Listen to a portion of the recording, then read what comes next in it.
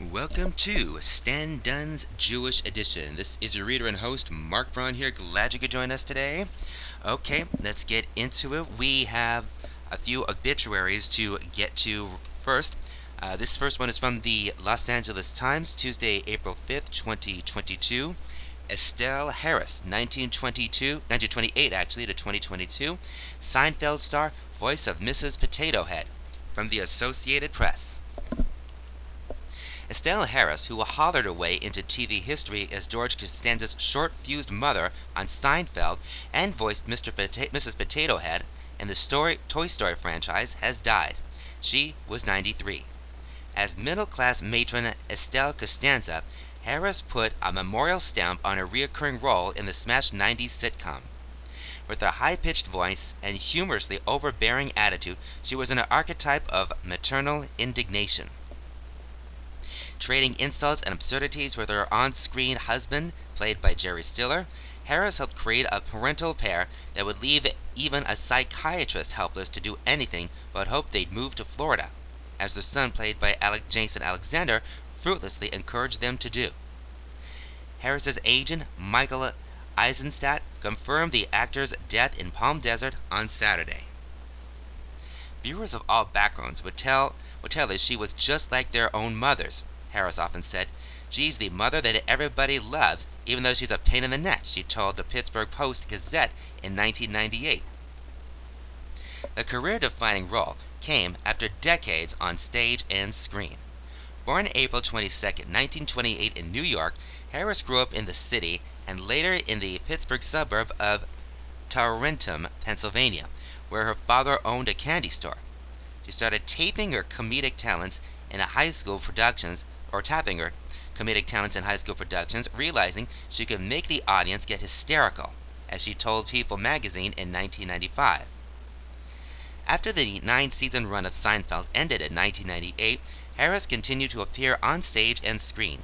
She voiced Mrs. Potato Head in the 1999 animated blockbuster Toy Story 2, and played the recurring character Muriel in the popular Disney Channel sitcom The Suite Life of Zack and Cody, among other things. She stopped pursuing show business when she married in the early 1950s, but resumed acting in amateur groups, dinner theater, and commercials as her three children grew. I had to get out of diapers and bottles and blah blah baby talk, she told People. Eventually, she began appearing in guest roles on TV shows, including the legal comedy Night Court, and in films including director Sergio Leone's 1984 gangland epic Once Upon a Time in America. Her Seinfeld debut came in one of the show's most celebrated episodes, the Emmy Award-winning 1992 The Contest, in which the four central characters challenge one another to refrain from doing what is artificially described only as that. Harris would go on to appear in dozens more episodes of the Show About Nothing. She seethed over snubbed Paella, Paella, screeched about George's hanky-panky in the parental bedroom, and laid out the spread for screen husband Frank's idiosyncratic holiday, Festivus. Estelle is a born performer, Steller said in 1998. I just go with what I got, and she goes back at me the same way. Still, Harris saw a sympathetic undertone to her character, often saying Estelle fumed out of frustration at her bumbling mate and scheming slacker of a son. Viewers, she told an interviewer in 1998, just look at her as being funny, cute, and a loudmouth. But it's not how I played her. I play her with misery underneath. She is survived by her three children, three grandsons, and a great-grandson. That was Estelle Harris, 1928 to 2022, Seinfeld star, voice of Mrs. Potato Head, from the Associated Press, out of the Los Angeles Times, Tuesday, April 5th, 2022. All right, we go on to this one from the Los Angeles Times, Wednesday, April 6, 2022. Marvin Chomsky, 1929 to 2022, acclaimed director of Roots, Star Trek, by Steve Marvel. Marvin Chomsky, a prolific Hollywood director who helped make the influential miniseries Roots and won Emmys for sobering television dramas on the Holocaust, the Attica prisoner uprising, and early-day Russian imperialism, has died at 92. A go-to director for years, Chomsky died March 28 in Santa Monica, his son Peter said. No cause was given. Chomsky had a long list of directing credits, from some of the first Star Trek episodes to the torn from the headlines drama Billionaire Boys Club, the true story of a Los Angeles investing and social club that targeted young, inexperienced men from wealthy families. But it was in directing many of the episodes of Roots, the saga of a black family from enslavement to post-Civil War life, that he sensed he was helping make a change when Hollywood was dominated by white male actors with few opportunities beyond stereotypical roles for black actors. The story was something about a wretched tear in the American fabric that no one was willing to face openly, he told the Times in 1982. It came at a time when the populace was finally ready to accept the wrongs of the past and say, we really did this. This is our history. Roots, an 8-part drama that aired in 1977, won 9 Emmys and helped propel long-form storytelling on television. It also helped change racial attitudes in Hollywood and propelled careers for actors such as Louis Gossett Jr. and Ben Vereen. Many of Chomsky's projects included Holocaust, Inside the Third Reich, and Attica were pulled from world events. The point I wanted to show with all of this was that people who seem perfectly normal and are capable of committing hideous atrocities, he said. Chomsky was born in New York in 1929 and got his start as a set director before taking on directing assignments for primetime shows such as The Wild Wild West. He also directed many episodes of the original Star Trek series. He was nominated for 8 Emmys, winning with Peter the Great, Inside the Third Reich, Attica, and Holocaust. His final film was the 1995 TV movie Catherine the Great, starring Catherine Zeta-Jones. Chomsky is survived by 3 sons, David, Eric, and Peter, a producer whose credits include Fargo and Dead to Me, and a granddaughter, Liliana. That was Marvin Chomsky, 1929 to 2022, acclaimed director of Roots Star Trek, by Steve Marvel, from the calendar section of the Los Angeles Times, Wednesday, April 6, 2022. All right, we have one final one here from the obituary notices section of the Los Angeles Times for Sunday, April 10, 2022. Max Guest, February 6, 1945 to March 25, 2022. Author unknown. Max Guest died on Friday, March 25th in Los Angeles at 77 years old. Once a refugee, he was a case study of the American dream. Mr. Guest was born in Lodz, Poland in 1945 to Jewish parents who returned to Eastern Europe after taking refuge in the Soviet Union during the Second World War. In the context of post-war anti-Semitic violence in Poland, his family fled to an American-run displaced persons camp in Stuttgart, Germany in 1949. He and his family arrived on New York City's Ellis Island by boat. With neither money nor English, his parents settled in a tenement in the South Bronx and later on a chicken farm in Vineland, New Jersey before moving to Los Angeles in 1961. Leveraging America's meritocracy and hard work, he earned a bachelor's degree from Cal State LA in 1966, a law degree from Loyola Law School in 1969, and embarked on a law career. After practicing military law, family law, and personal injury law for 2 decades, Mr. Guest came to distinguish himself in the field of federal workers' compensation. Across the subsequent 3 decades, Mr. Guest assisted thousands of federal government employees, from letter carriers to high-level bureaucrats, from nurses to Secret Service agents, with claims for medical care and after-work related injuries and illnesses from his Los Angeles-based practice. Over time, Mr. Guest's expertise attracted national attention. For a number of years, he was the chairman of the Office of Workers' Compensation Programs Litigation Group, now the Federal Employees Compensation Act Law and Advocacy Group. He authored numerous articles and delivered lectures on his specialty to various audiences across the United States and Canada. Through it all, there was a sense of duty to his clients, in whose struggles and aspirations he saw his own. More than an attorney, Mr. Guest was an Eagle Scout, an avid tennis and racquetball player, and a bookworm. He spent hours upon hours reading popular fiction in the solace of his verdant garden or overlooking valleys and oceans when on holiday.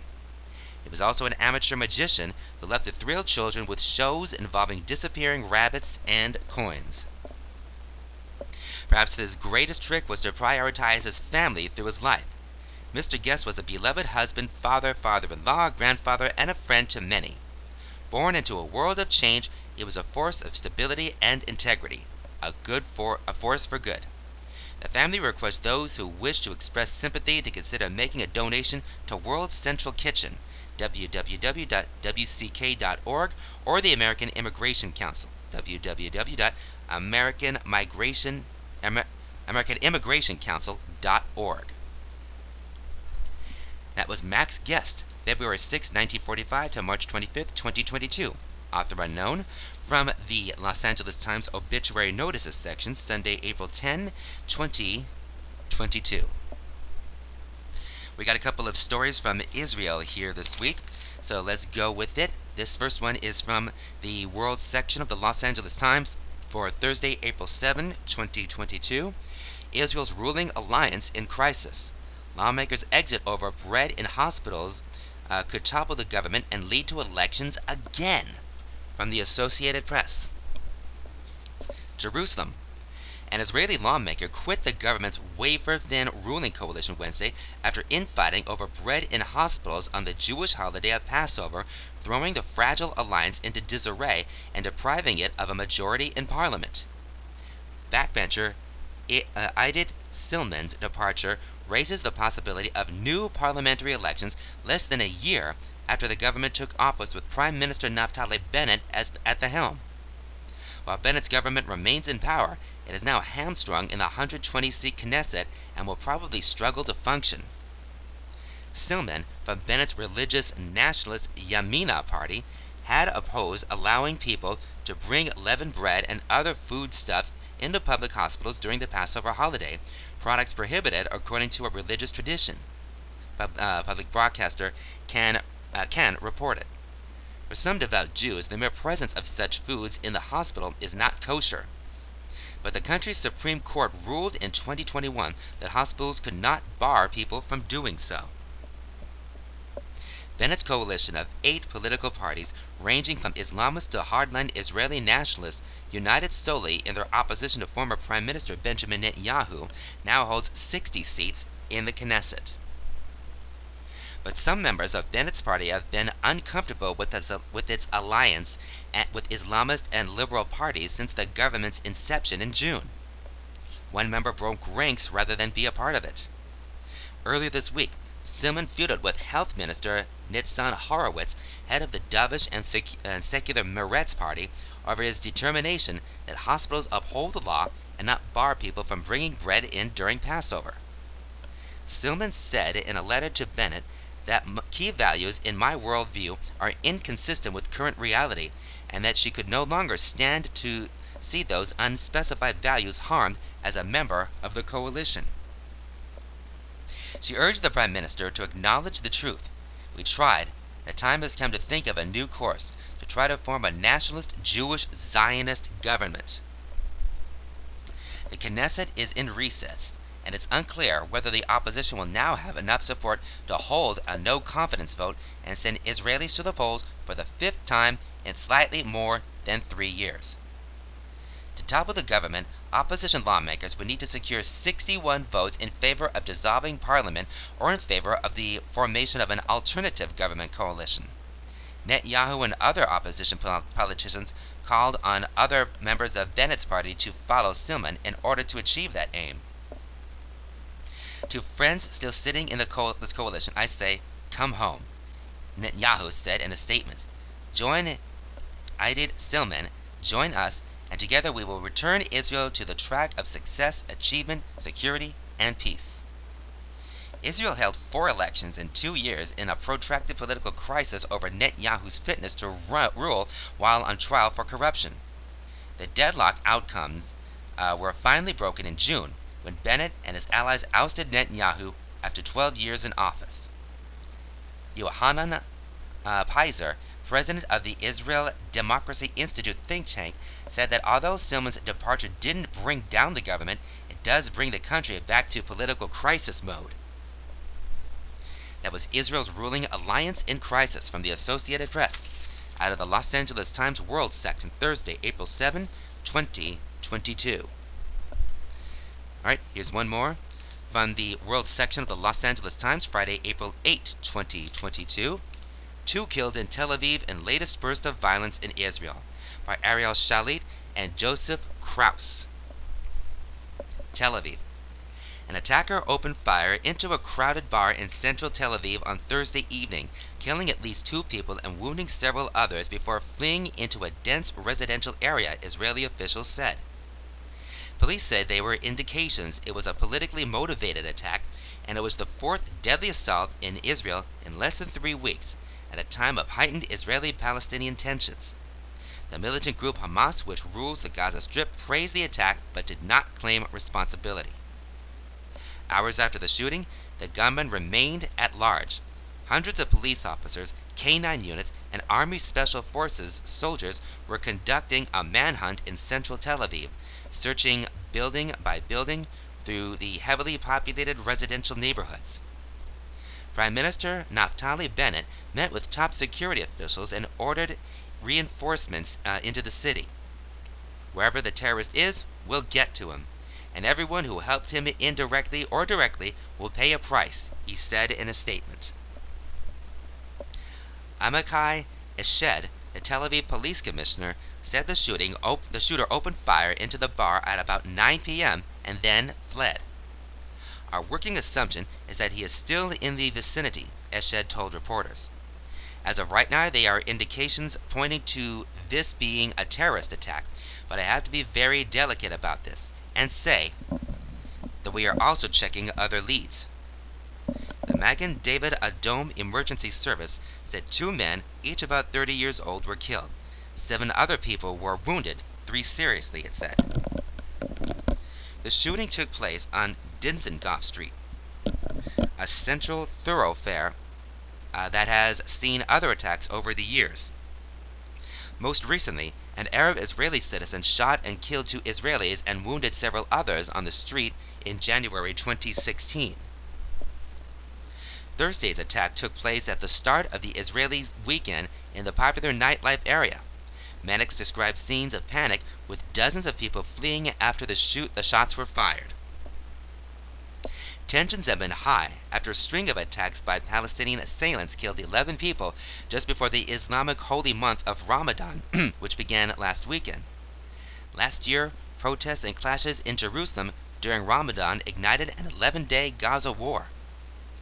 Israeli, Jordanian, and Palestinian leaders have held a flurry of meetings in recent weeks, and Israel has taken a number of steps aimed at calming tensions, including issuing thousands of additional work permits for Palestinians from the Gaza Strip. Before the attack, Israel had said it would allow women, children, and men older than 40 from the occupied West Bank to pray at the Al-Aqsa Mosque in East Jerusalem on Friday, the first weekly prayers of Ramadan. Tens of thousands were expected to attend. The mosque is the 3rd holiest site in Islam and sits on a hilltop that is the most sacred site for Jews, who refer to it as the Temple Mount. The site has long been a tinderbox for Israeli-Palestinian violence. Israel has worked to sideline the Palestinian issue in recent years, instead focusing on forging alliances with Arab states against Iran. But the century-old conflict remains as intractable as ever. Israel captured East Jerusalem, the West Bank, and the Gaza Strip in the 1967 Middle East War. Palestinians want all 3 territories to form their future state. The last substantive peace talks broke down more than a decade ago, and Bennett is opposed to Palestinian statehood. Israel's annexation of East Jerusalem is not recognized internationally, but Israel considers all of Jerusalem its capital. It is building and expanding Jewish settlements in the West Bank, which most of the international community considers illegal. Israel withdrew soldiers and settlers from Gaza in 2005, but along with neighboring Egypt, it imposed a crippling blockade on the territory after Hamas seized power from the rival Palestinian Authority 2 years later. Israel and Hamas have fought 4 wars since.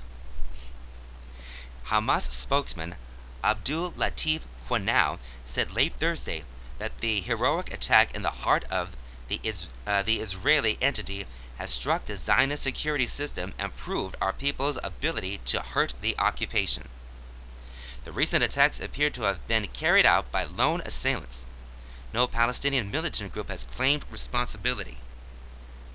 Israel says the conflict stems from the Palestinians' refusal to accept its existence and blames the attacks in part on incitement on social media. Palestinians say such attacks are the inevitable result of a nearly 55-year military occupation that shows no signs of ending. That was 2 killed in Tel Aviv in latest burst of violence in Israel by Ariel Shalit and Joseph Krauss from the World section of the Los Angeles Times, Friday, April 8, 2022. Shalit and Krauss write for the Associated Press. Alright, we've got a couple of articles here with regards to what is going on in Ukraine, more specifically with their Jewish president, Volodymyr Zelensky. So let's go to this one from the calendar section of the Los Angeles Times, Monday, April 4th, 2022. Zelensky asks, support us. Ukraine's president delivers a powerful plea for help, saying music will break through, by Christy Karas. Ukrainian President Volodymyr Zelensky appeared on screen Sunday at the 2022 Grammy Awards to deliver a powerful speech about the war in his home country.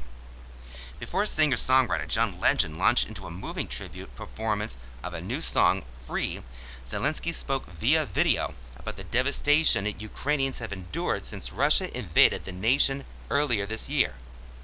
The war. What's more opposite to music, he said. Our silence of ruined cities and killed people. Our children draw swooping rockets, not shooting stars.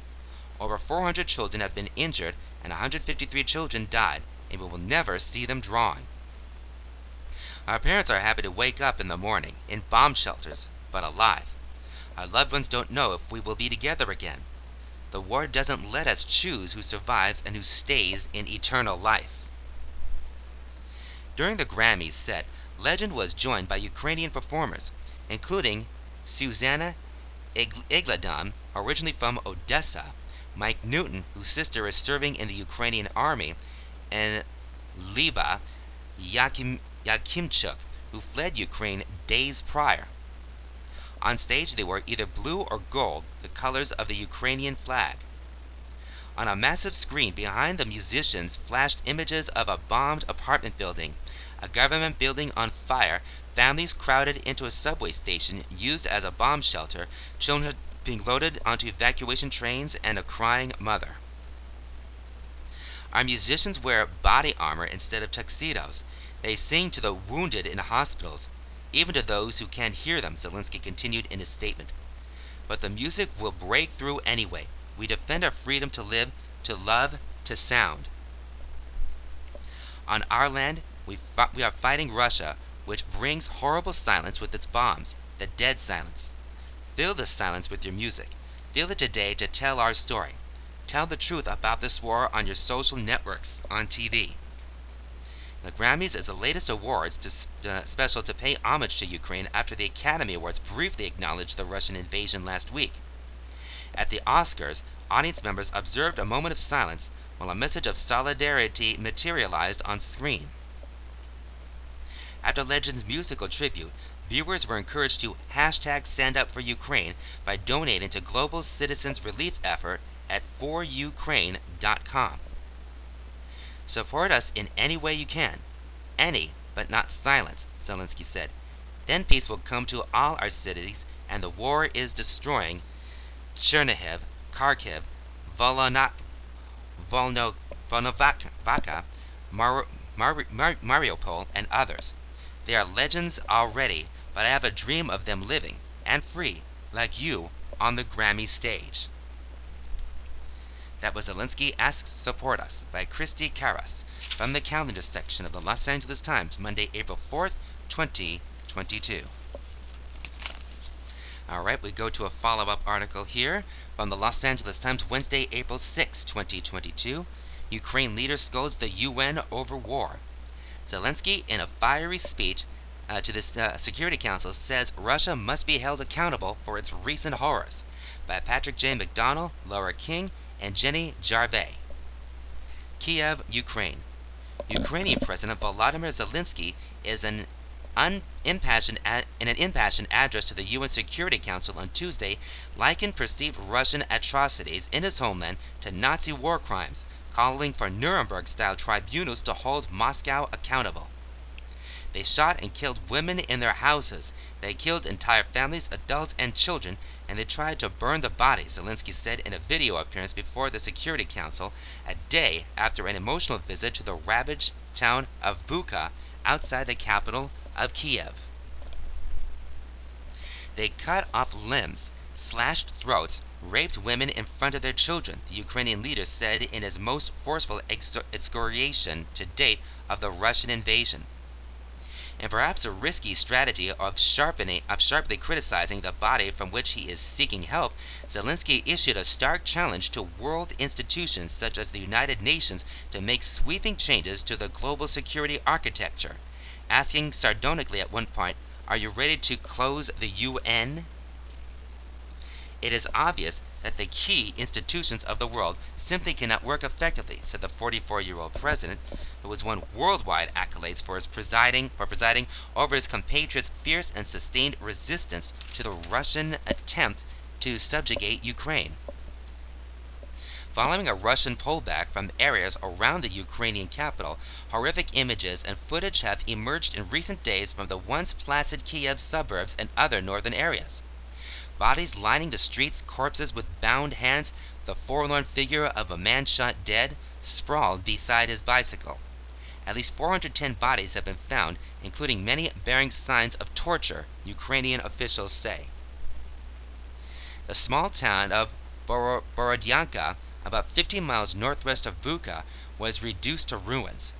Video showed multi-story buildings along the main thoroughfare ravaged and burned by airstrikes after Russian forces withdrew. Several collapsed. Officials have said they fear hundreds of people in the town could be dead in the rubble. More such harrowing scenes are likely to emerge, Zelensky said, as Ukrainian forces reassert control in northern areas previously occupied by Russian troops who are now redeploying and refitting for what Ukrainian and Western officials believe is a redoubled offensive in the country's south and east. The world has yet to see what they have done in other occupied cities and regions of our country, Zelensky said. The alleged atrocities have set off a new wave of calls for a halt to the fighting and for broad new sanctions against Russia, including a proposal by the European Union's executive arm for a ban on imports from Russia. Imports of Russian coal. It is more urgent by the day to silence the guns, UN Secretary General Antonio Guterres told the Security Council before Zelensky spoke, citing not only the devastation in Ukraine, but a rapidly developing food crisis in parts of the world as a result of the war. Nearly 6 weeks into the war, Ukrainian and Western defense officials warned of a reinvigorated Russian assault in the country's eastern industrial heartland and elsewhere. This is a crucial phase of the war, NATO chief Jens Stoltenberg told reporters in Brussels in advance of a North Atlantic Treaty Organization ministerial meeting beginning Wednesday. U.S. Secretary of State Anthony J. Blinken is scheduled to attend. Despite a reprieve for Kiev and surrounding areas, Ukraine's military said Russian forces largely repelled in the country's north were readying a fresh offensive in the eastern Donbas region and in southern Ukraine, underscoring the peril faced by humanitarian workers trying to ease desperate hardships in besieged areas. A senior Ukrainian official said a Red Cross team detained near the strategic southern port of Mariupol had been released, but tens of thousands of residents remained in danger in the encircled city. Ukraine's Deputy Prime Minister Iryna Vereshchuk said more than 3,800 people, including more than 2,200 in private vehicles from Mariupol and Berdyansk were evacuated through specially designated humanitarian evacuation corridors on Tuesday.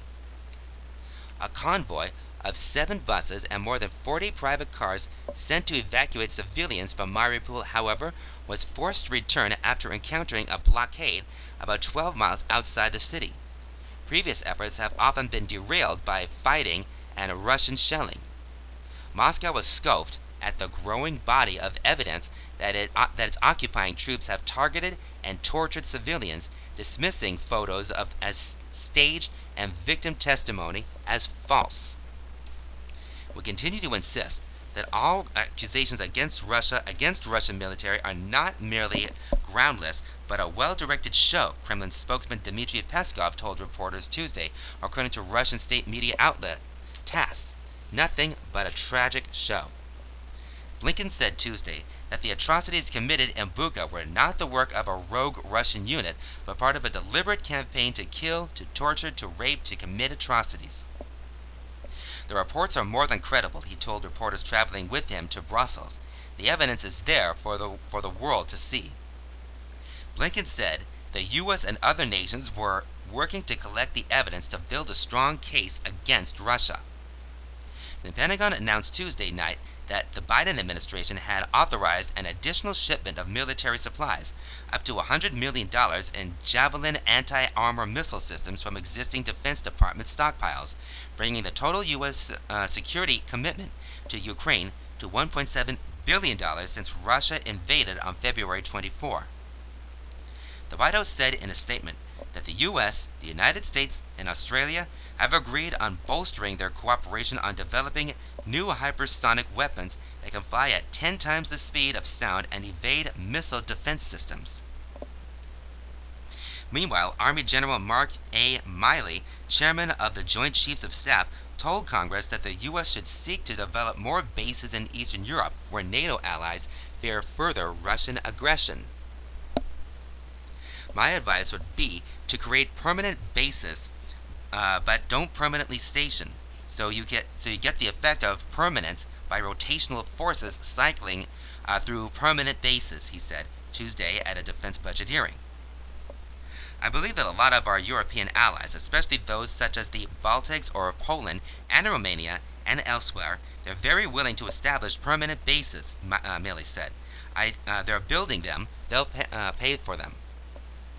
Amid the growing international outcry and call to action by the Security Council is all but certain to be blunted by permanent members China and Russia. In an address to the Security Council, China's ambassador to the UN, Zhang Jun, said Tuesday that the images from Bucha were very disturbing, but the independent investigators must verify the facts. Humanitarian issues should not be politicized, he said. The White House is set to announce Wednesday a new round of sweeping sanctions against Russia, according to a source familiar with the announcement. The U.S., in coordination with the Group of Seven and the European Union, is expected to ban all new investment and increase economic penalties on financial institutions and state-owned enterprises in Russia in a bid to degrade key instruments of Russian state power, impose acute and immediate economic harm on Russia, and hold accountable the Russian kleptocracy that funds and supports Putin's war. On Tuesday, more European Union countries, including Italy, Denmark, Portugal, Spain, and Sweden, joined France and Germany in announcing or carrying out expulsions of dozens of Russian diplomats over the mounting proof of atrocities by Moscow. The Kremlin warned there would be symmetrical diplomatic retribution. In a signal of European solidarity, Ursula von der Leyen, the European Commission president, is to travel to Kiev this week, her spokesman said. She is to be accompanied by the top European Union diplomat, Josep Borrell. The war zone talks with Zelensky would be the latest in-person visit by high-ranking European officials since the invasion began. Last week, European Parliament President Roberta Metsola traveled to Kiev bearing a message of hope. Last month, leaders from Poland, Slovenia, and the Czech Republic took a risky train ride to Kiev to express their support. The Ukrainian capital, while seemingly out of immediate danger of a full-scale assault, still has the feel of a city ready for war.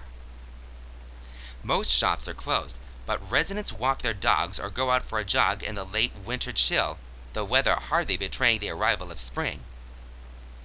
Residents have become accustomed to the matrix of checkpoints that block entrances and exits to neighborhoods, piles of sandbags covered in camouflage netting, and some shredded fabric for additional concealment. Burly troops in winter gear and body armor toting assault rifles check drivers' IDs, as there is considerable concern about Russian infiltrators and saboteurs. On broad downtown boulevards, traffic appeared relatively light Tuesday morning, but vehicles lined up at checkpoints on the city's periphery. In Ukraine's south, Doctors Without Borders said a four-member team met Monday with health authorities in an oncology hospital in the port city of Mykolaiv, where the facility came under fire.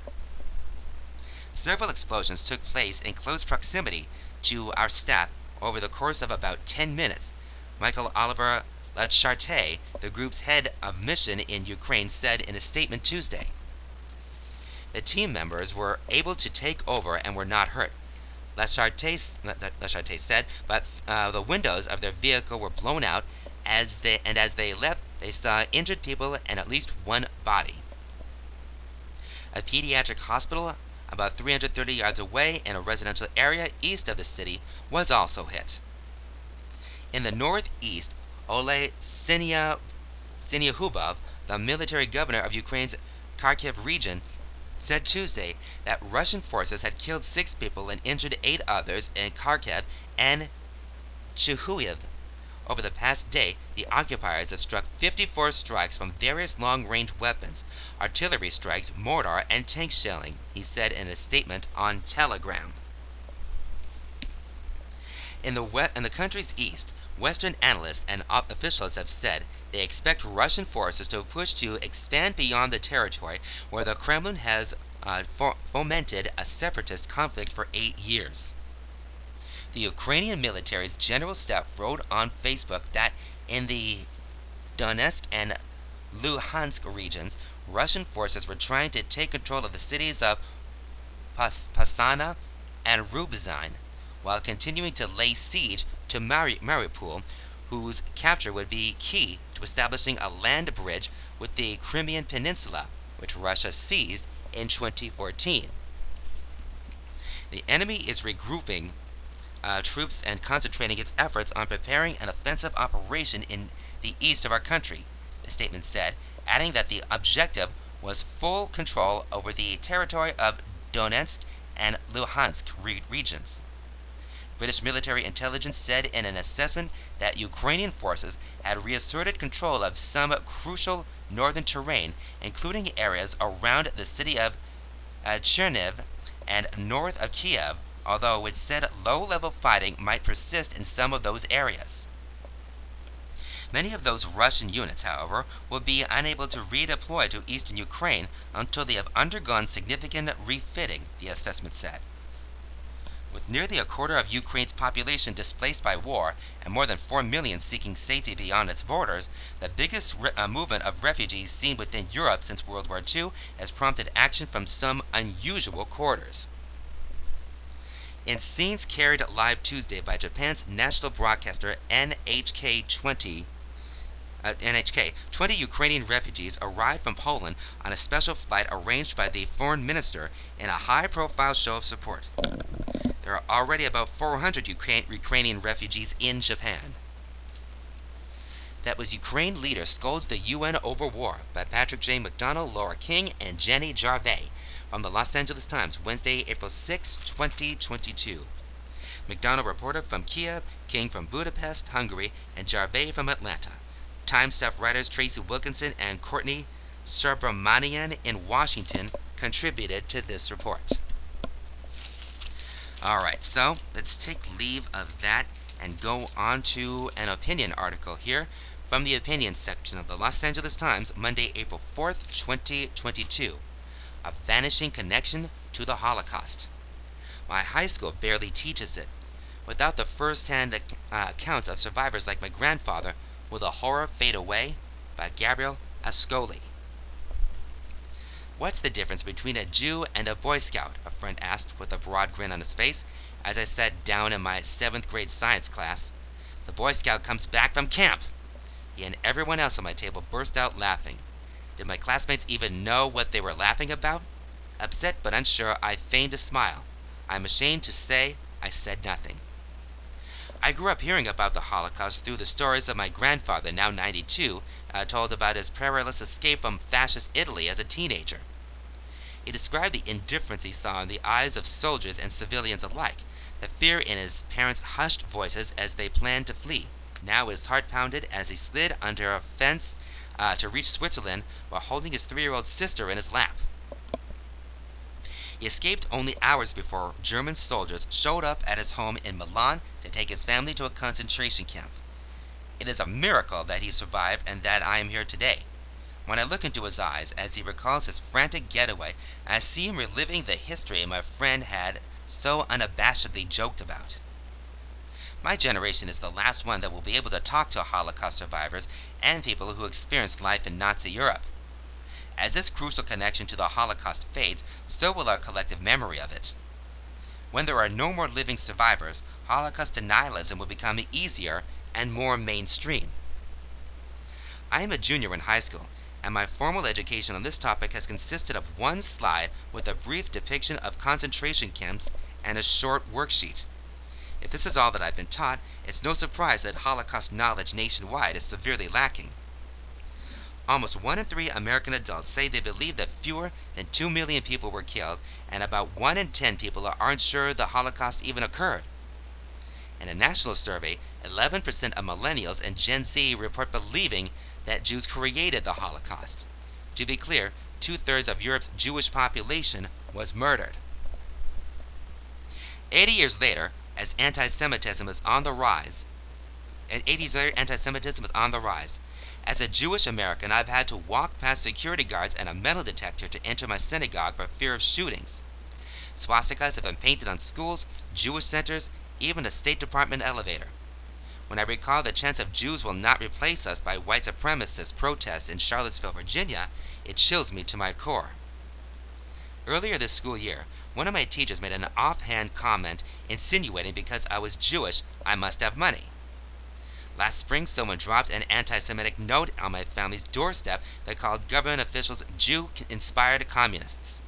Accepting stereotypes and making threats have the potential to turn into far worse.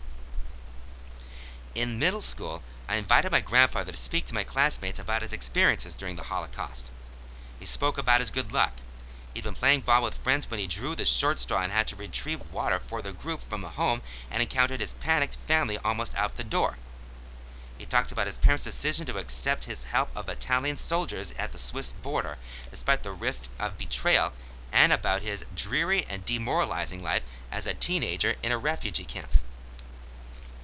My peers listened with their mouths open, much like I do every time I hear these stories. After he finished, he had tears in his eyes. Then someone asked, what were non-Jews doing to stop this? I have heard so little about the Holocaust during my years in school that if I didn't have intimate personal connections to it, I could easily put it in the back of my mind. My 10th grade history class in Virginia spent weeks elaborating on the way of life of ancient Mesopotamians and less than a day on the Holocaust. It's hard to fathom. Virginia requires 4 years of high school history, and world history too is the only course that touches on the Holocaust. State guidelines for this class include teaching 61 broad topics. One of them folds the Holocaust into examples of genocide in the 21st century. It's not enough. Such gaps in education about the Holocaust make me afraid. I'm afraid that the collective ignorance and ongoing hatred of Jews will grow into something so much more, and it makes me fear for my loved ones and myself. I'm afraid that I'm seeing seeds of civil unrest and educators aren't doing enough to stop it. When my friend made that joke in 7th grade, I said nothing because I didn't want to be ostracized for ruining his funny moment. I now recognize that his comment stemmed from ignorance. Each generation needs to be taught about the events and ideology that allowed the Holocaust to occur, so that it can be given an opportunity to understand the horrifying consequences of unchecked hate and ignorance. We need to make sure the lessons of the Holocaust outlive the last survivors. That was A Vanishing Connection to the Holocaust by Gabriel Ascoli from the opinion section of the Los Angeles Times, Monday, April 4th, 2022. Gabriel Ascoli is a junior at Thomas Jefferson High School for Science and Technology in Alexandria, Virginia. All right, now let's move on to this one from the Los Angeles Times, Sunday, April 10, 2022. Synagogue ready for a new start after a hostage standoff. Texas congregation will return this week after repairs healing from January attack. From the Associated Press. Colleyville, Texas. In the 3 months since Rabbi Charlie Cintron Walker and 3 of his congregants were held at gunpoint in their Texas synagogue, new carpet has been laid in the sanctuary, the walls have been repainted, the entry retiled, and new doors installed. He said it has been healing to watch. Each time I came back in, I got to see us moving forward, Citron Walker said. Congregation Beth Israel in the Fort Worth suburb of Colleyville will be rededicated Friday, and members will celebrate Shabbat in their own building for the first time since the attack. After the 10-hour standoff on January 15, ending with the escape of the remaining hostages and an FBI tactical team rushing in and killing the gunmen, the synagogue was left with broken doors and windows, bullet holes, and shattered glass. Anna Salton Eisen, a founder of the synagogue, said the scene reminded her of abandoned synagogues still marked with bullets from World War II that she saw while visiting Poland in 1998 with her parents, both Holocaust survivors. I was standing in my synagogue this time, and it was just empty and silent, and it showed the marks of the violence that had occurred, she said. Eisen said she believes the congregation's return will help the healing process. We are not defeated, and we are not going to live in fear, she said. Leaders of the congregation of about 160 families said that while holding services at a Methodist church during the repairs, they've been struck by the outpouring of love and support they've received. They said they want to focus on fighting anti-Semitism, which led the gunmen to their synagogue. It's my hope and my prayer that there is greater awareness about how damaging hate can be, Citron Walker said, who will start a new job in July at Temple Emmanuel in Winston-Salem, North Carolina. He was preparing for a morning service that Saturday in January when a stranger came to the synagogue's door. The man said he'd spent the winter night outside, and Citron Walker welcomed him in, chatting with him and making him tea. Then, as Citron Walker and 3 of his congregants prayed and the others participated online, they heard the click from a gun. The stranger, British national Malik Faisal Akram, took the 4 people present hostage and during the standoff demanded the release of a Pakistani woman serving a lengthy prison sentence in Fort Worth after being convicted of trying to kill U.S. troops. The hostages have said Akram cited anti-Semitic stereotypes, believing that Jews wielded the power to get women released. One hostage, 85-year-old Lawrence Schwartz, was released after about 6 hours. Around 9 p.m., Citron Walker threw a chair at Akram, and the rabbi and the other 2 remaining hostages escaped outside a door. Citron Walker has credited past security training for helping them get out safely, including training he received from the Secure Community Network, founded in 2004 by Jewish organizations in North America. The hostage-taking in Texas came just over 3 years after America's deadliest anti-Semitic attack when a gunman killed 11 worshippers from 3 congregations meeting at Pittsburgh's Tree of Life Synagogue. We believe the training is absolutely critical, said Michael Masters, Secure Community Network's National Director and Chief Executive. You very rarely rise to an occasion in a critical incident. You fall back to your level of training. He said the nonprofit trained more than 17,000 people last year and surpassed that number in the first 3 months of 2022. Congregation Beth Israel President Michael Finfer said Thursday that the synagogue would continue to do security training and would have far more police security than before. Jeff Cohen, one of the four hostages, and the congregation's vice president and security director, said he's excited about returning to their synagogue this week. That's part of the processing, he said, of coming to terms with what had happened there. It's to look at where we're going to be. That was synagogue ready for a new start after a hostage standoff. From the Associated Press, out of the Los Angeles Times, Sunday, April 10, 2022. All right, and we have this one from the Sunday section of the Los Angeles Times, Sunday, April 10th, 2022. Everybody can have a slice. A new school of Jewish deli bagel shop owners by Jean Trin. One of the walls at Wise Sons in Culver City is adorned with more than a dozen frames that hold vintage-style pennants. But they're not a tribute to sports teams of another era. They're emblazoned with the names of local Jewish delis from Langer's to Nate and Al's. I grew up eating at many of these spots and wanted to pay respect to those that shaped Wise Sons and have served the local community before we came, said Evan Bloom, the 35-year-old co-founder. Bloom, who grew up in Ventura and often visited his grandparents in West Los Angeles, spent his childhood frequenting local restaurants such as the now-closed Junior's and Pico Kosher Delis. He currently lives in the Bay Area. There are 6 Wise Sons locations in Northern California, but he hopes to eventually move back to Southern California where his family resides. Opening a restaurant in the area was a step toward that goal. As Bloom was entering the LA food space, he stumbled upon a community of new generation Jewish deli and bagel shop owners, such as Nick Schreiber, co-owner of Bell's Bagels in Highland Park. The two men had been virtual cheerleaders for each other's businesses on Instagram, but a year ago they became friends. Bloom was working on opening in Culver City, and Schreiber was gearing up to transform his current bagel shop into a deli and bar, which he plans to launch in mid-2022. Now they frequently text each other with details about the best ovens and vendors or the way to heat pastrami. Schreiber's team visited Wise Sons in October to learn how the lunch service is run. Bloom stopped by Bell's to test out a rotating oven. He ended up buying the same one. There was this interesting symbiosis where we were helping them navigate the LA landscape and they were helping us navigate the deli landscape at the same time, said Schreiber, 35. That willingness to share practical information, even trade secrets, is a mindset associated with many participants in today's modern Jewish deli movement. They seem to have unknowingly followed the footsteps of their LA predecessors, even taking it to the next level.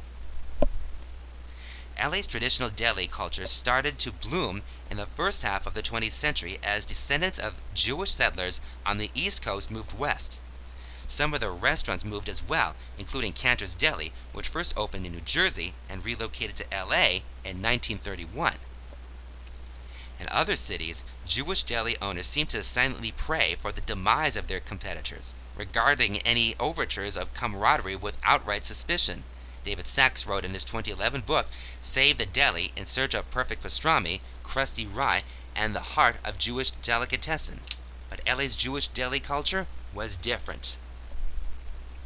Today, there's a sense of solidarity among many of LA's long-standing Jewish deli owners. Jacqueline Cantor, co-owner of Cantor's Deli, said she recently shared a meal with her friend and Factor's famous deli co-owner, Susie Markowitz, as they chatted about their restaurants. Cantor's family has shared and compared notes on brisket recipes with other deli owners and shared supplies. Even every time another deli runs out of something, let's just say a deli in the valley runs out of rye bread, then they call me up and I give them whatever it is they need. All the delis share, she says. The same goes for the newer restaurants. Many old-school standbys have shuttered in recent years, such as West Hollywood's Greenblatt's Deli, Label's Table in the Pico Robertson area, and Jerry's Famous Deli in Marina del Rey. But new takes on Jewish food have been emerging over the last decade. from places such as Wexler's Deli in downtown LA and Santa Monica, Bertie G's in Santa Monica, and the Bad Jew Pop-Up. The new chefs and restaurateurs are updating traditional dishes at many levels. Bertie G's, for example, offers a matzo ball soup with miso. Wexler's Deli, one of Los Angeles' first modern takes on traditional Jewish food, opened in 2014. From the start, founder Micah Wexler, who has a background in fine dining, used traditional methods to cure and smoke his own pastrami and salmon in-house. A lot of my generation of deli guys wanted to really take things back to the roots and figure out how to make a lot of these products, said Wexler, who was no longer involved with the restaurant's operations. Whether it was the smoked meats, the smoked fish, or the bagels, and take that back to craftsmanship, handmade and house-made kind of thing.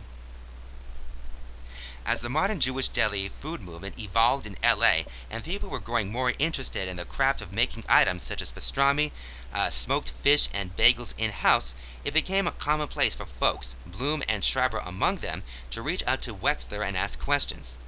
I always try my best to help them out, said Wexler 39. There seems to be a lot of reaching out.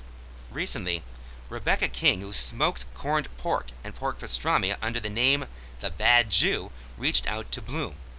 She's been doing pop-ups including selling at Smorgasburg, the downtown food market, and has been wanting to get into the wholesale business. A friend suggested she ask Bloom, who also started his business as a pop-up, for advice. She brought her smoked meals to Wise Sons, and they talked for an hour and a half. He sent me his business plan because I'm still new to the industry, said King 32. He's been a bit of a mentor and super sweet. King also has found camaraderie among other Jewish delis, such as the Nosh of Beverly Hills, where she's held pop-ups, and Bertie G's, where she staged under Chef Joel Spatafor and learned about brinning and fermentation. This willingness to share knowledge has extended into the bagel making community. Schreiber is an ongoing text thread with Jason Kaplan of Murray's in Silver Lake and Trevor Ferris of Hank's in Burbank and Sherman Oaks, where they share food and business tips. Schreiber jokingly dubbed them the real bagel boys of Los Angeles. They lent one another bags of flour when delivery orders are short, chatted about the best ways to get seeds to stick to the bagels, and even shared starters. Kaplan recalls a time when bagel broker owner Jason Tarnall let him come in to check out a bagel machine at his West Hollywood restaurant. He wanted to carry that spirit of helping others forward. Back in the days of one-upsmanship in Manhattan, there was a lot of we've got the biggest bagels, said Kaplan 53, who used to live in New York. There was a lot of secrecy in terms of how things were done. You had to join the union, be able to handle a certain number of bagels in an hour, and things were really cutthroat. That's not how I am. I'm more of a, as Oprah says, run your own race person. Kaplan and Ferris aren't afraid to share with each other because they are confident that everyone makes their own distinct bagels. Ferris 37, who's worked in the food and beer industry for the last decade, has found the bagel community, not just in LA but across the country, unusually supportive. There's just a feeling of community and sharing, like everyone wants everybody else to do well, whereas I've worked in other restaurants where it's felt a little more competitive. Wexler believes the openness is something that has been blossoming all over the industry, a stark difference from his earlier days working in restaurants. Everybody's still got their bag of tricks that maybe they keep close to the vest, but by and large, people are much more open with communicating and with helping each other out. That was Everybody Can Have a Slice by Gene Trin from the weekend section, actually, of the Los Angeles Times, Sunday, April 10, 2022. All right, we have something now from the Jerusalem Post website, jpost.com. This is called Jewish Men Stabbed in Anti-Semitic Attack in Lakewood by Zivi Joffre, published April 10, 2022. Detectives arrested Dion March after an investigation. March is accused of stabbing a man, then stealing a car, and hitting two others. A Jewish man was stabbed in an apparent anti-Semitic attack by a man who stole a car and rammed into other victims on Friday in Lakewood and Jackson Township in New Jersey, according to the Lakewood Police Department and Ocean County prosecutors. After an investigation conducted by the Major Crime Unit of the Prosecutor's Office and Lakewood Township Police Department, detectives arrested the suspect, Dion March, at his residence in Manchester Township. All of the victims in the incident were reportedly Orthodox Jews. The victim, who was stabbed, was transferred by Hatzolah to the hospital in serious condition, according to the Lakewood Scoop. According to the police, he was hospitalized in crucial but stable condition at Jersey Shore University Medical Center. The suspect first assaulted a driver and stole his car before hitting a pedestrian with it. He then stabbed a male Jewish victim in the chest. About 2 hours later, he hit another pedestrian with the same vehicle. March was charged with 3 counts of bias intimidation, 3 counts of attempted murder, carjacking, possession of a weapon for an unlawful purpose, and unlawful possession of a weapon. According to the Shore News Network, Brian Huntingberg, spokesperson for the prosecutor's office, stated that the bias intimidation charges arose over statements March made to detectives. Our investigation reveals that these criminal acts were committed throughout the day yesterday into early evening, and that March was acting alone and not in concert with anyone else, said Ocean County Prosecutor Bradley Billheimer. I'm grateful for the collaborative efforts of every police officer and detective that worked swiftly to identify March and bring him into custody without further injury to anyone, he said. A tremendous job by all involved. New Jersey Governor Phil Murphy also applauded the efforts of law enforcement officers in apprehending March. Tammy and I pray for the full recovery of all victims, tweeted Murphy. The safety of our communities, and notably our communities of faith, is not only a paramount concern, but among my highest priorities. We will continue to partner with all who share this commitment so no resident ever needs to live in fear. The Anti-Defamation League stated that it is saddened and outraged by the series of attacks in Lakewood and Jackson. We are grateful to federal and local law enforcement for their swift response in apprehending the suspect and bringing charges that include bias intimidation, ADL-NYNJ Regional Director Scott Richmond said. I am personally horrified at the cruelty with which the suspect allegedly conducted himself. More needs to be done proactively to prevent violence against the Jewish community, and in particular, visibly identifiable Jews in Ocean County and across the region, he said.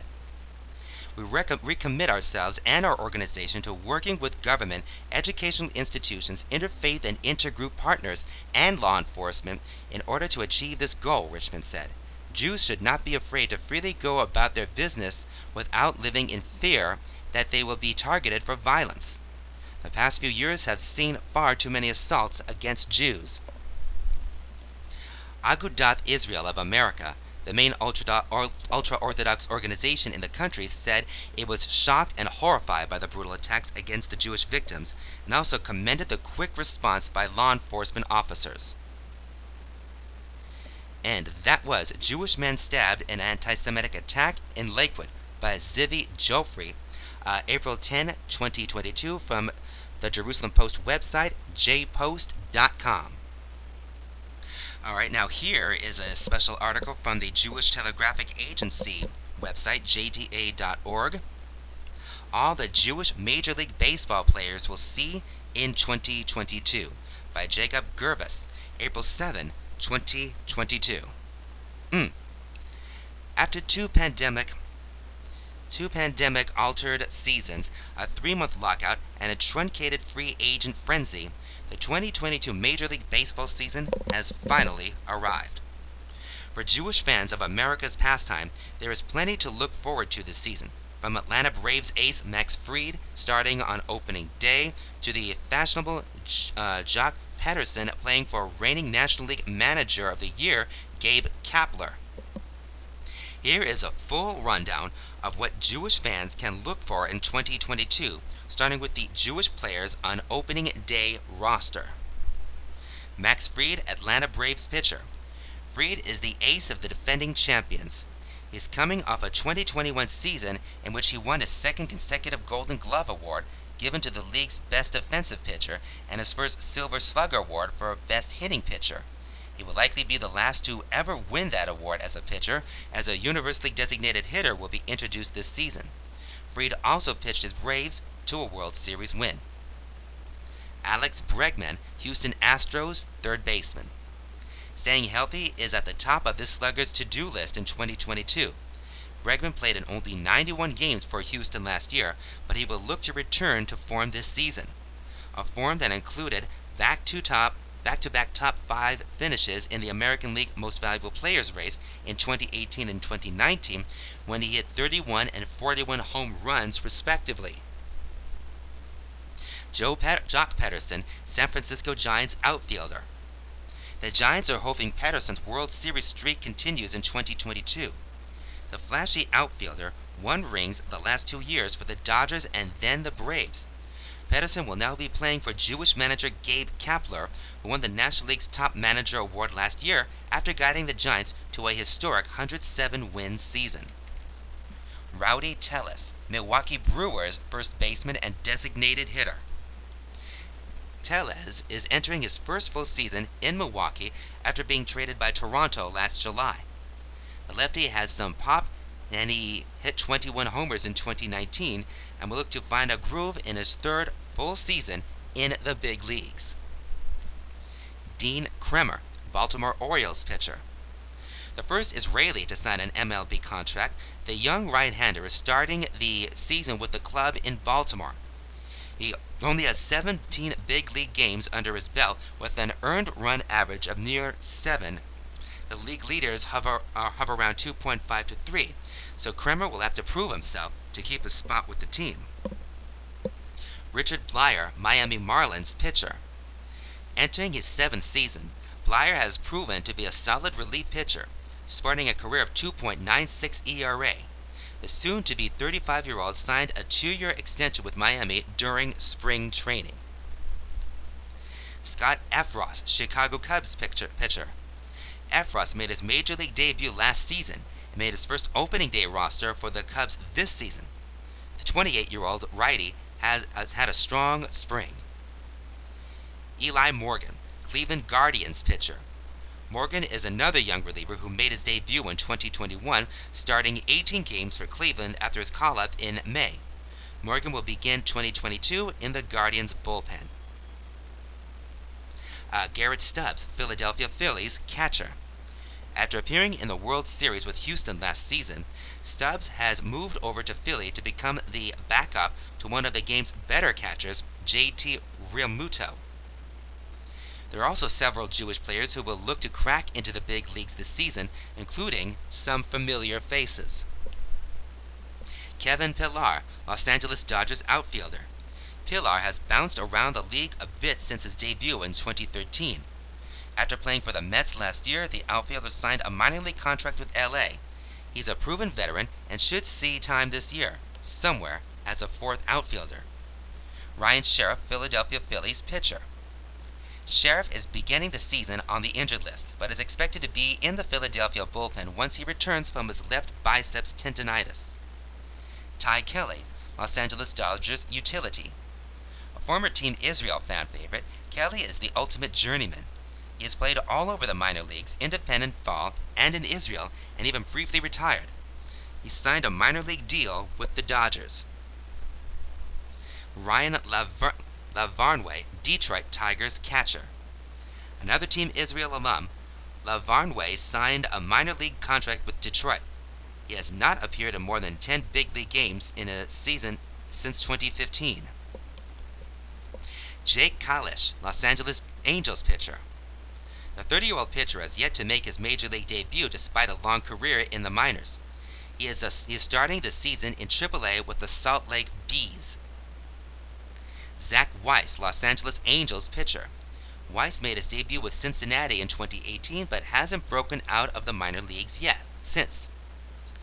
Andy Yearsey, Arizona Diamondbacks catcher and first baseman. The 23-year-old Canadian was drafted in 2018 and has been playing in mostly low-level minors. He's shown some power with 21 home runs in 94 games last year. Rob Kaminsky, free agent pitcher. The former first-round pick hasn't appeared in a game since 2020. Finally, there's a special prospect to keep an eye on, Jacob Steinmetz. The first Orthodox Jew drafted into Major League Baseball, Steinmetz is the number 25 ranked prospect in the Diamondbacks organization and has had an impressive spring. He is likely years away from the big leagues, but it's worth keeping an eye on his development. And it wouldn't be a Jewish baseball preview without Sandy Koufax. The legendary pitcher will have his own statue unveiled at Dodger Stadium this summer. That was all the Jewish Major League Baseball players we'll see in 2022 by Jacob Gervis from April 7th, 2022 from jta.org. Da da da da da da. You know the rest.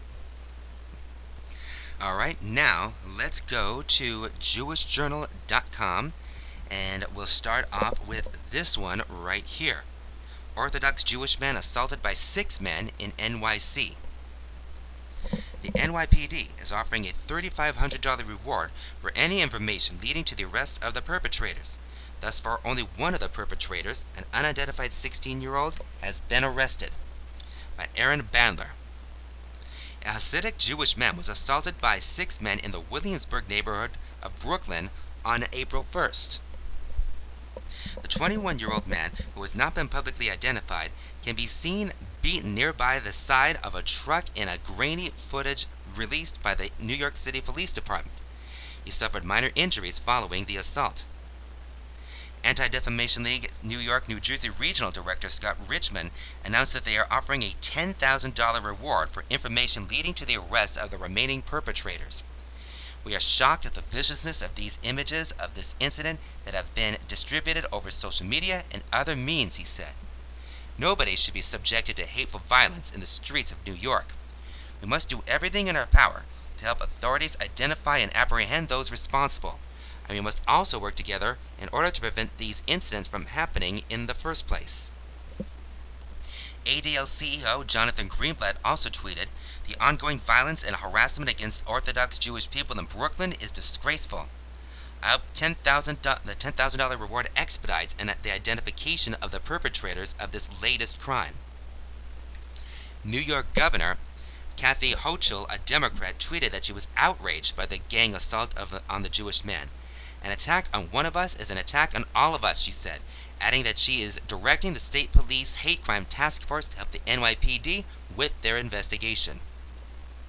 Representative Richie Torres, Democrat of New York, similarly tweeted, "Anti-Semitic hate crimes have quadrupled in NYC, a moral stain on the soul of our city. NYC should and must be a safe place for all people, including the Jewish community." Former Knesset member Michael Kotler-Wunsch responded to Torres by noting that it's important to recognize the mutation of anti-Semitism into anti-Zionism, including Zionists, Jews, and non-Jews alike. She linked to a previous tweet of hers highlighting a video of pro-Palestinian protesters in New York City chanting their opposition to a two-state solution because they want all of it, and that Zionist professors are not welcomed on your campus. The Simon Wiesenthal Center also tweeted, "Attacks against religious Jews continue on the streets of New York. Need strong response from city's political and faith leaders, not only New York police." In addition to the attack of the Hasidic Jewish man, a group of Jewish teenagers were threatened by 3 teens with a machete, knife, and crowbar on April 2nd, and were subjected to anti-Semitic slurs. The New York Jewish Week reported. The New York Daily News also reported that the NYPD has been investigating 81 hate crimes against Jews across the city, 4 times more than the 20 that were reported on the same date last year. New York City Councilmember Gail Brewer told the Jewish Week, "It's all very upsetting. This has to stop." And that was Orthodox Jewish man assaulted by 6 men in NYC by Aaron Bandler, April 4th, 2022. All right, we go on to this one. This one is pro-Palestinian protesters say Zionist professors are not welcomed on campus. Video footage from the protest shows Fatima Mohammed, a member of CUNY Law Students for Justice in Palestine, telling protesters to demand that Zionist professors are not welcomed on your campus. Demand that Zionist students are not in spaces where Palestinian students are because Zionism is a threat. Zionism is a genocidal threat to us, by Aaron Bandler. A couple of pro-Palestinian protesters said in an April 2nd protest in New York City that Zionist professors are not welcome on campus. Video footage from the protest shows Fatima Mohammed, a member of CUNY Law Students for Justice in Palestine, telling protesters to demand that Zionist professors are not welcomed on your campus. Demand that Zionist students are not in spaces where Palestinian students are because Zionism is a threat. Zionism is a genocidal threat to us. Additionally, Nerdine Kiswani, who chairs the pro-Palestinian group Within Our Lifetime, is also a member of CUNY. Law SJP chanted, "From the river to the sea, Palestine will be free," at the protest and accused the Jewish National Fund and Jewish Communal Fund of being Zionist organizations that are hiding behind Judaism. Every single organization on that list is a legitimate target because every single organization on that list supports the Zionist entity, she added.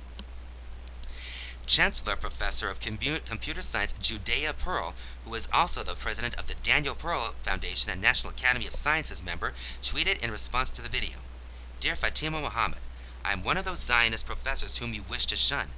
Let me assure you that your organization, SJP, will be ousted from my campus way before me or any of my students, precisely because of racist demands such as those you have made today. Academia cannot tolerate student groups that call for the ethnic cleansing of other student groups. SJP, as well as other xenophobic or Islamophobic groups, have no place on any university campus." Uh, Representative Richie Torres, Democrat of New York, similarly tweeted, "Following a terror attack murdering 11 Israelis, an activist calls for Zionist professors and students to be purged. How those Zionists are to be purged, she doesn't say. But the context here is hard to ignore. Globalize the Intifada is a call to anti-Semitic violence." Jewish groups echoed the tweets from Pearl and Torres. "This isn't free speech. It's targeted harassment and enough is enough. Stop anti-Semitism," tweeted. The Simon Wiesenthal Center tweeted that the protesters are targeting Jews seeking to purge, demonize, and isolate them. "Any protest from inside at CUNY?" they asked. Stand With Us CEO and co-founder Ross Rothstein tweeted, "A group like SJP that systematically promotes bigotry and regularly harms campus climate for anyone who cares about #Israel should not be allowed to operate, let alone be given funding to promote their racism." Students and Faculty for Equality, CUNY, a nonpartisan group advocating for Zionist Jews to be treated equally at CUNY, tweeted, "Terroristic CUNY students call for expulsion of Zionist faculty and Jewish students from CUNY. Call for violence against all Jews at CUNY and NYC. CUNY administration response is deafening silence." Within Our Lifetime and CUNY Law SJP did not respond to the journal's request for comment. And that was Pro-Palestinian Protesters Say Zionist Professors Are Not Welcomed on Campus by Aaron Bandler, April 6, 2022. Right here's this. Richie Torres, J Street spar over Iran deal. Williams tweeted that Torres had told AIPAC that he approaches the issue not from the perspective of an American, but from the perspective of an Israeli. Should a U.S. lawmaker approach it from the perspective of U.S. interests, Williams asks, by Aaron Bandler, April 6, 2022. Representative Richie Torres, Democrat of New York, and J Street Senior Vice President Dylan Williams sparred on Twitter over President Joe Biden's efforts to revive the Iran nuclear deal. Williams tweeted that Torres had told AIPAC that he approaches the issue not from the perspective of an American, but from the perspective of an Israeli. Shouldn't a U.S. lawmaker approach it from the perspective of U.S. interests? Williams asked. In a follow-up tweet, he argued that Israel's top security experts believe the Trump administration should have never left the agreement. Torres replied to Williams by accusing him of taking what I said out of context and reframing empathy for a U.S. ally as though it were a form of dual loyalty. The fact that I might hold an opinion that differs from yours does not mean I care about America any less than you, Torres added. Your tweet is a cheap shot. AIPAC also criticized Williams' tweet. J Street is more critical of Torres than of terrorists, they tweeted. Democrat at Rep. Ritchie offered a global perspective to a question about a global danger, removing the Islamic Revolutionary Guard Corps from the foreign terrorist list. He rightly opposes delisting a terror group that has killed more than 600 U.S. troops.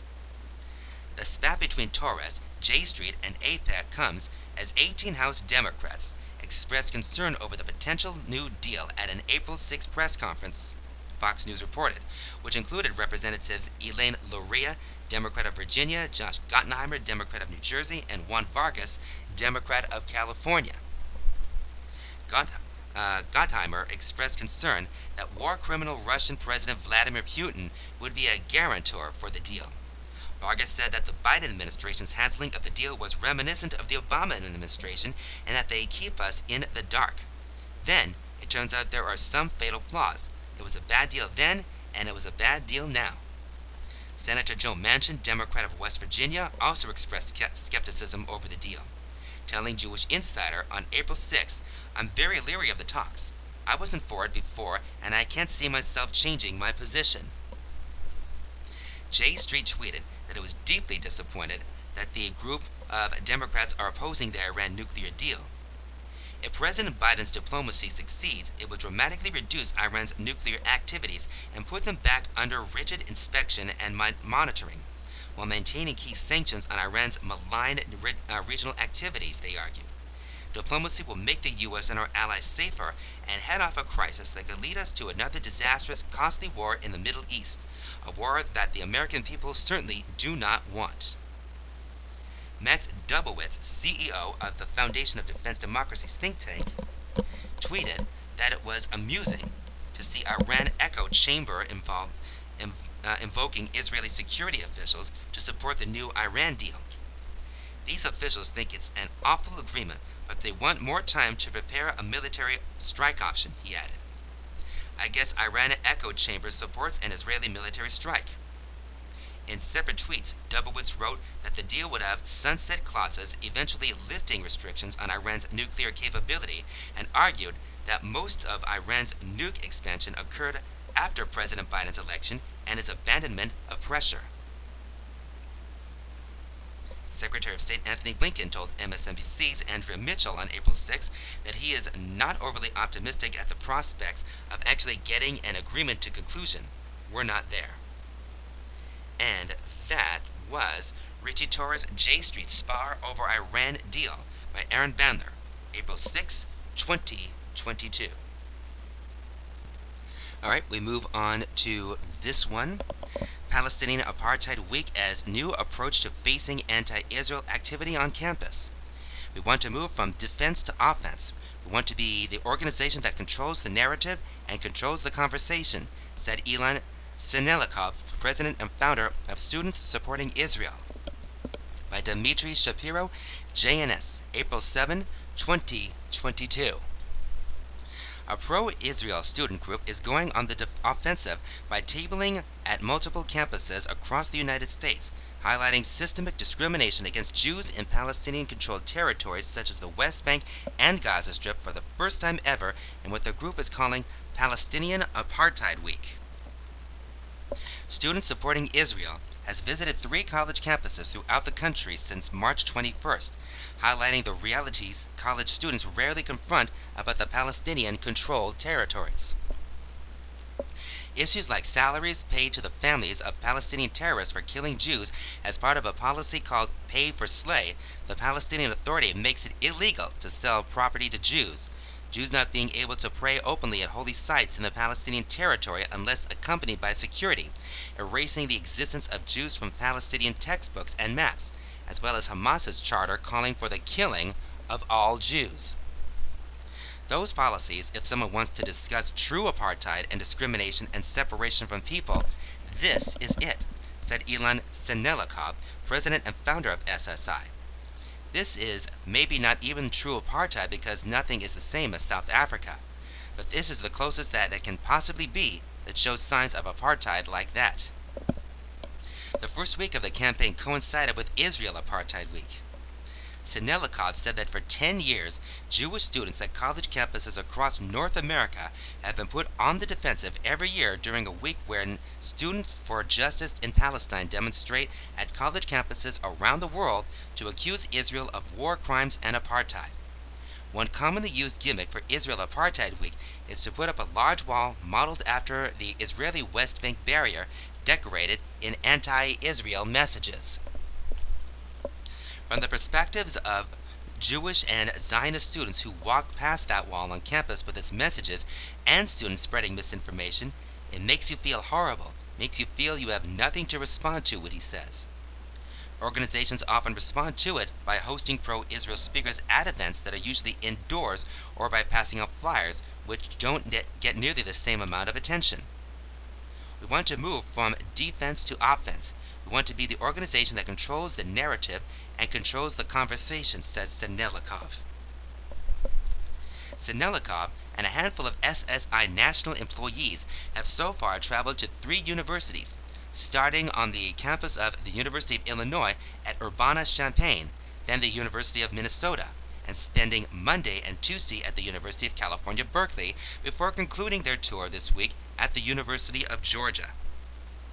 SSI joined with the campus's pro-Israel groups to host the events, which are continued by the students for the rest of the week after the national SSI group moves on. They set up for high-traffic areas, such as in front of student unions or as at UC Berkeley, in a staircase by the entrance with multiple tables featuring different banners. Some of the banners include portraits of victims of Palestinian terrorists in Israel, such as Taylor Force, a 28-year-old American graduate student, Ari Fold, a 45-year-old father of 4, and 3 teenage boys kidnapped in June 2014. The signs also include the amounts the PA pays their families each year. Other banners include a quote from Hamas's charter or anti-Semitic statement from Palestinian leader Mahmoud Abbas. Nearby, the group put up an improvised tent made to look like a bomb shelter they called a safe space and painted on it the many threats faced by Israelis from Palestinian terrorist attacks. They also erected a plastic children's playhouse. On the house there is a for sale sign stating that under Palestinian law, selling a house to a Jew is considered high treason, punishable by either a life sentence or death. Nowhere in the display are there any Israeli flags or pro-Israel messages or t-shirts from their organization. This is done so that the event focused only on Palestinian policies rather than always bringing the issue back to Israel. You know, let's discuss them for once, said Senelikov. People discuss Israel non-stop. Let's discuss them now. Throughout the approximately 5 hours a day that tables are set up on campus, except for at the University of Minnesota, where the cold only allowed them to stay for a couple hours a day, Senelikov said that he could see the effect of the campaign is making. The people who he could tell were really anti-Israel didn't know how to react. Some said it wasn't true. A few yelled obscenities or flipped them off. At every university, members of the school's SJP would stand across from them and take photos, but rarely say anything because they didn't know what to do. Even at Berkeley, nothing crazy happened, as some people would have predicted, he said. Most people think it's going to burn the campus down, this campaign, but the fact of the matter is, I think we're educating people really nicely in a really good way, and we're controlling the narrative in the conversation, he said, after the group's first day at UC Berkeley, one of the country's most activist left-wing universities. Meanwhile, he could also see a change in Jewish and pro-Israel students who were coming up to them the whole day, happy and proud to see that for the first time there was a group that was proactive against Palestinian disinformation on campus. Their feeling has changed, and now the Jewish students and the Zionist students in Berkeley and Urbana-Champaign feel empowered, and like we're controlling the narrative, and the students that are strongly anti-Israel, they're the ones that need to respond to us, Snedelikov said. The only thing that happened during the trip so far that shocked Snedelikov took place at Urbana-Champaign. A young Palestinian student came up to them and argued for a while. At first, he said it appeared that they had even found common ground. Then her friends from SJP who were watching the event the entire day and taking pictures came up to her and said something in Arabic. The student then broke down and started crying and screaming at SSI and the Jewish students at the table, saying, "You stole our lands. We have nothing to lose, and we will fight you until the day we can't." According to Snedelikov, the group plans to appear at other universities every semester, even though they have not yet decided which ones they will visit in the fall. The goal is to build Palestinian Apartheid Week to the point where individual campus SSI or similar pro-Israel groups can host their own Palestinian Apartheid Weeks in the future without the help of the national team. Quite literally, erasing the Jewish existence, lives, community, and history from the map of the Middle East is what apartheid looks like, SSI stated in a news release. If any college student can justify the Palestinian apartheid policies above, the problem was never Israel. The problem is those who cannot come to terms with the fact that the Jewish people rebuilt their homes and have their own independent state. Now is the time to discuss Palestinian apartheid. For too long, the despicable practices of the Palestinian government against Jews have gone unnoticed by the international community. For the first time ever, activists at SSI will be exposing these shameful practices. And that was Palestinian Apartheid Week as New Approach to Facing Anti-Israel Activity on Campus by Dmitry Shapiro. From JNS, April 7, 2022. All right, we move on to this next one. Shooting in downtown Tel Aviv leaves at least 6 in serious condition. By Braun Campus, Jewish Telegraphic Agency. April 7, 2022. This is a developing story. At least one gunman shot people at different locations along a downtown Tel Aviv street on Thursday night, leaving what Israeli emergency responders said were at least 6 people injured in serious condition. 2 are said to be in critical condition, according to the Magen David Adom, Israel's main first responder. Police said they were in pursuit of 2 gunmen and called on people to stay indoors and stay away from windows. Witnesses describe policemen running through the city streets, guns drawn. Media reports claim the attack occurred on a busy section of Dizengoff Street where bars and restaurants are concentrated. Terrorists, some identified with the Islamic State group, killed 11 people within Israel's 1965-1967 lines over the course of a week last month. The attacks come at the beginning of Ramadan, the Muslim holy holiday, when tensions are often heightened around prayer spaces in Jerusalem. Israeli police and Muslim worshippers clashed for weeks around the same time last year. That was shooting in downtown Tel Aviv leaves at least 6 in serious condition by Braun Campus Jewish Telegraphic Agency, April 7, 2022. Here's another one. Rabbi David Wolpe to step down as senior rabbi of Sinai Temple. For the 2023-24 year, Wolpe will serve as visiting scholar at Harvard Divinity School in Boston, Massachusetts, by Harvey Farr, April 7, 2022. Rabbi David Wolpe, senior rabbi of Sinai Temple, will step down and assume the position of emeritus rabbi starting June 30, 2023, Wolpe announced in a written statement. Wolpe has held the position since 1997. Rabbis Nicole Gusick and Erez Sherman, currently rabbis at the temple, will jointly assume the position of senior rabbis after confirmation by the congregation's board. For the 23-24 year, Wolpe will serve as visiting scholar at Harvard Divinity School in Boston, Massachusetts, according to the statement.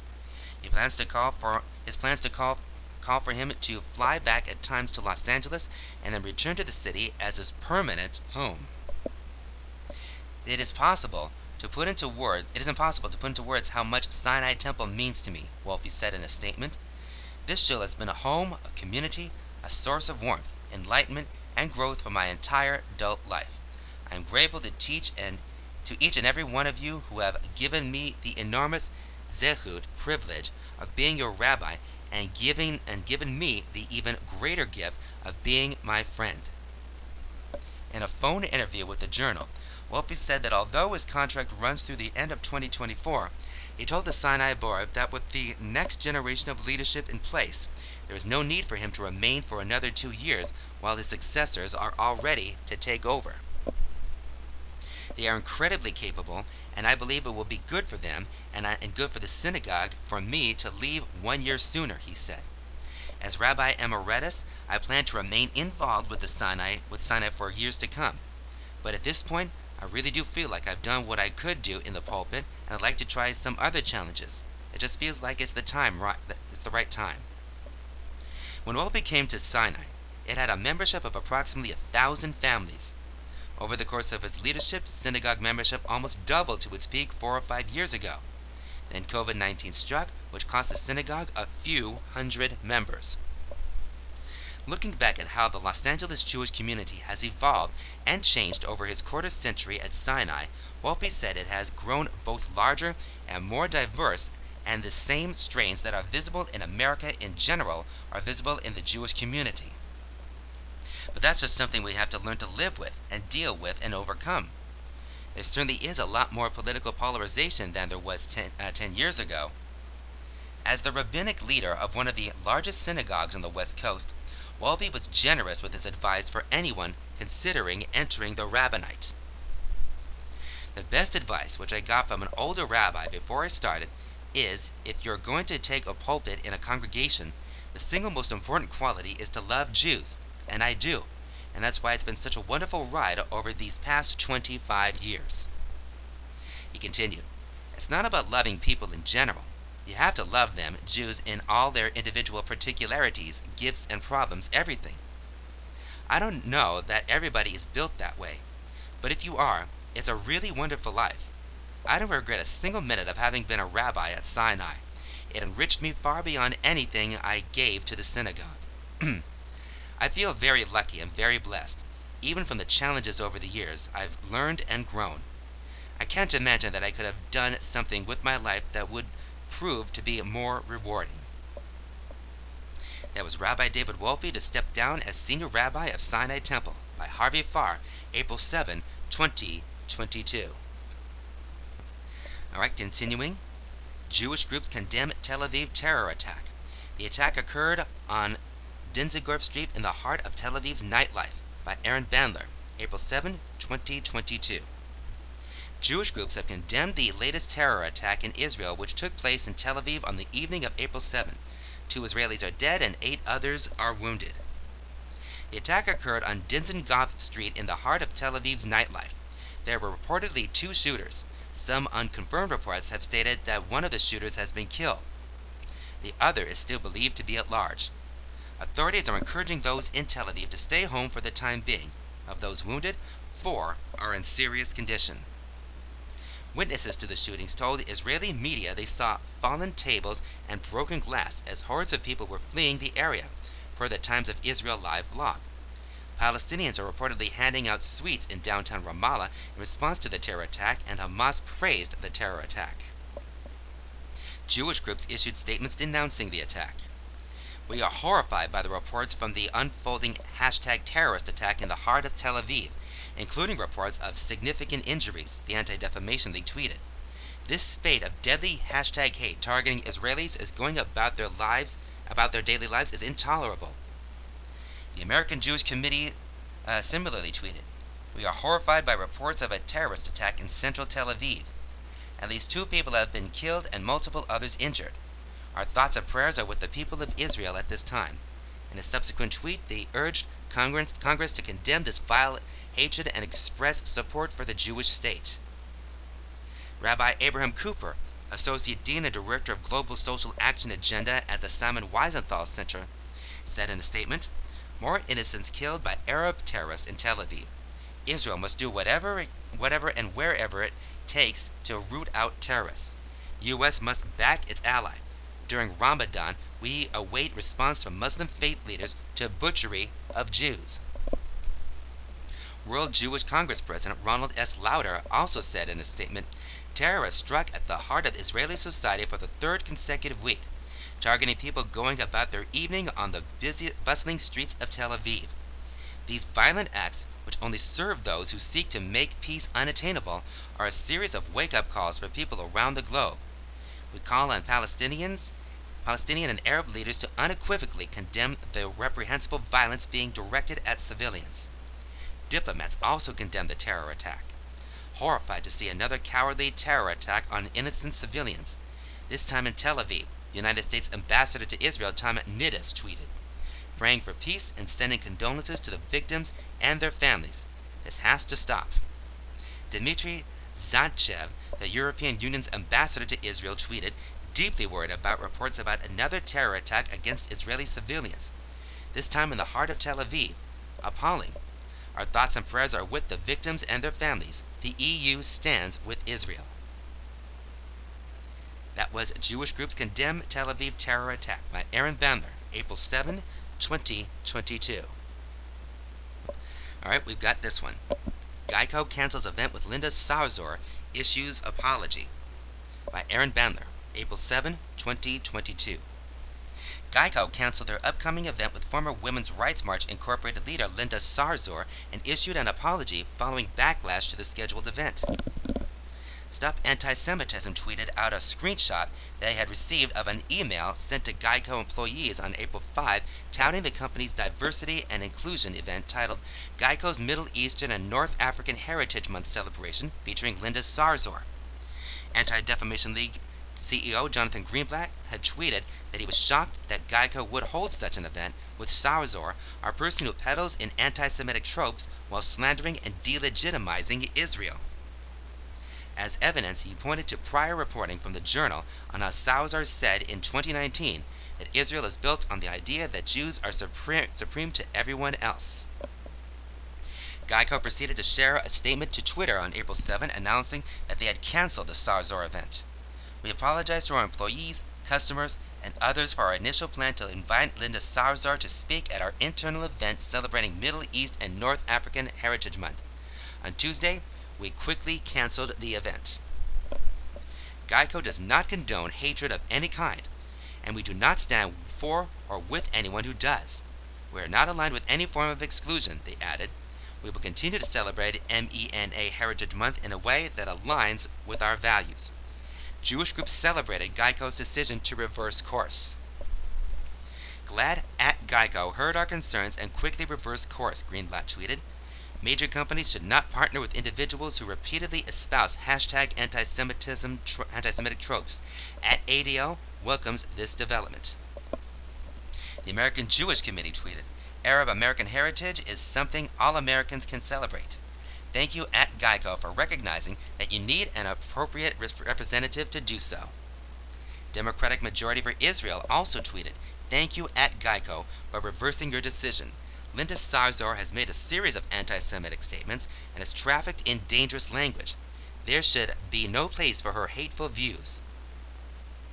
Stand With Us Israel Executive Director Michael Dixon tweeted, many corporations or brands would have doubled down, but you consider the feelings of your customers, reviewed the evidence, and made the right decision. Eli Kohanim, former Deputy Special Envoy to monitor and combat anti-Semitism, tweeted, congratulations to at Geico. Wonderful to see corporations act like responsible citizens and reject #anti-Semitism. Before Geico announced the cancellation, Kohanim had told the Journal that if Geico had moved forward with the event, it would have signaled to the world that Jew hatred doesn't matter and Jews don't count. Former New York Democratic Assemblyman Dov Hilkind, who heads Americans Against Anti-Semitism, praised Geico for doing the right thing. Let this be a lasting lesson. Linda Sarsour is a shameless racist anti-Semite who cannot be cleansed of her hatred without fully repenting, he tweeted. Until then, good riddance. And Stop Anti-Semitism Executive Director Lior Rez said in a statement to the Journal, while we appreciate Geico's quick response, we must ask how this happened in the first place, and what can be done to prevent it from happening again. As covered in our 2021 Anti-Semitism in Corporate America report, Jews are often erased from diversity, equity, and inclusion initiatives. This incident is among many that shows it is imperative Jews have a seat at the equity table. And that was Geico Cancels Event with Linda Salzor Issues Apology by Aaron Bandler, April 7, 2022. All right, let's head in another direction here. Of course, Passover is this Friday night, starting this Friday night. So let's go to this one. Abyssal Torah Dayenu by Rabbi Nicole Gusick, April 7, 2022. As I visit preschool classrooms and watch model seders, the prayer Dayenu is belted out, chanted with fervor and enthusiasm. Over any other Pesach tune, Dayenu is clearly a childhood favorite. Perhaps it is because of the catchy melody.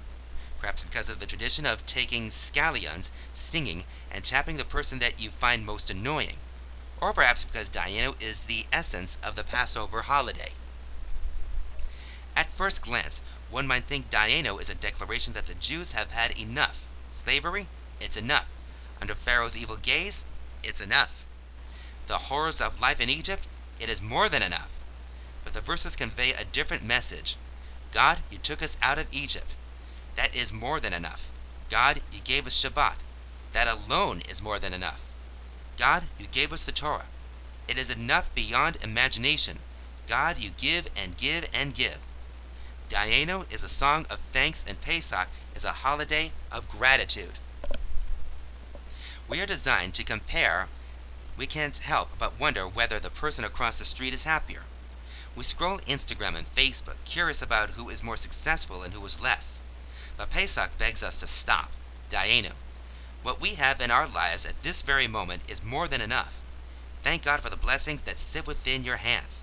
There will certainly be room to reach further, moments to ask, and time to inch higher. But for now, give thanks. Dayenu. Count your blessings. For what I have, I am grateful. It is more than enough. Shabbat Shalom. That's Abyssal Torah Dayenu by Rabbi Nicole Gusick, April 7, 2022. Rabbi Nicole Gusick is a rabbi at Sinai Temple. She can be reached at our Facebook page at Rabbi Nicole Gusick or on Instagram at Rabbi Gusick. For more writings, visit Rabbi Gusick's blog section from Sinai Temple's website. Alright, let's try to get in as much as we can with the Table for 5 section. Table 5, Metzora, Words That Hurt, Words That Heal by Salvatore Litvak, April 7, 2022. One verse, 5 voices, edited by Salvatore Litvak, the accidental Talmudist. This shall be the law of the Metzora, the person afflicted with Sararat, on the day of his cleansing. He shall be brought to the Kohen, the priest. Lev 14:2. Rabbi Rebecca Schatz, Assistant Rabbi, Temple Beth Am. Some translation of this verse explain Fihuva el HaKohen as when it has been reported to the priest. However, the Hebrew is painfully clear regarding the isolation of a leper, and he will be brought to the priest, which implies that in isolation he has to wait for someone to bring him before the priest. The Da'at Zekinim shares that it is written as if he had come to the priest, since people were told to keep away from the leper. We could read this as sad and distant or empowering and a display of independence. The leper needs to see the priest to move from Sa'arat to purity, but how they come together depends on support or allowances from community involvement. How hard do we try to bring the afflicted person back among us? I'm reminded of Sugia on Brachot 5b that shares of a time when Rabbi Haya bar Abba fell ill and Rabbi Yochanan asked for his hand to lift him up out of his illness and into health. Then in turn, when Rabbi Yochanan falls ill, Rabbi Hanina comes and asks for his hand to lift him up to health. So the rabbis of the Talmud ask, why could Rabbi Yochanan not just bring himself to health if he was able to heal others? And his response was, a prisoner cannot free themselves from prison. After years and many moments of isolation, we need to remember that like the leper, we need help coming back into community. We might have the initial instinct to come back, but we need others to return to us the reasons, the feelings, and the holiness of being together.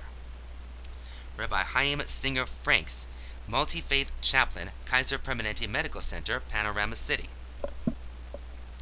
Our Torah embraces matters private and public, personal concerns and those shared among many.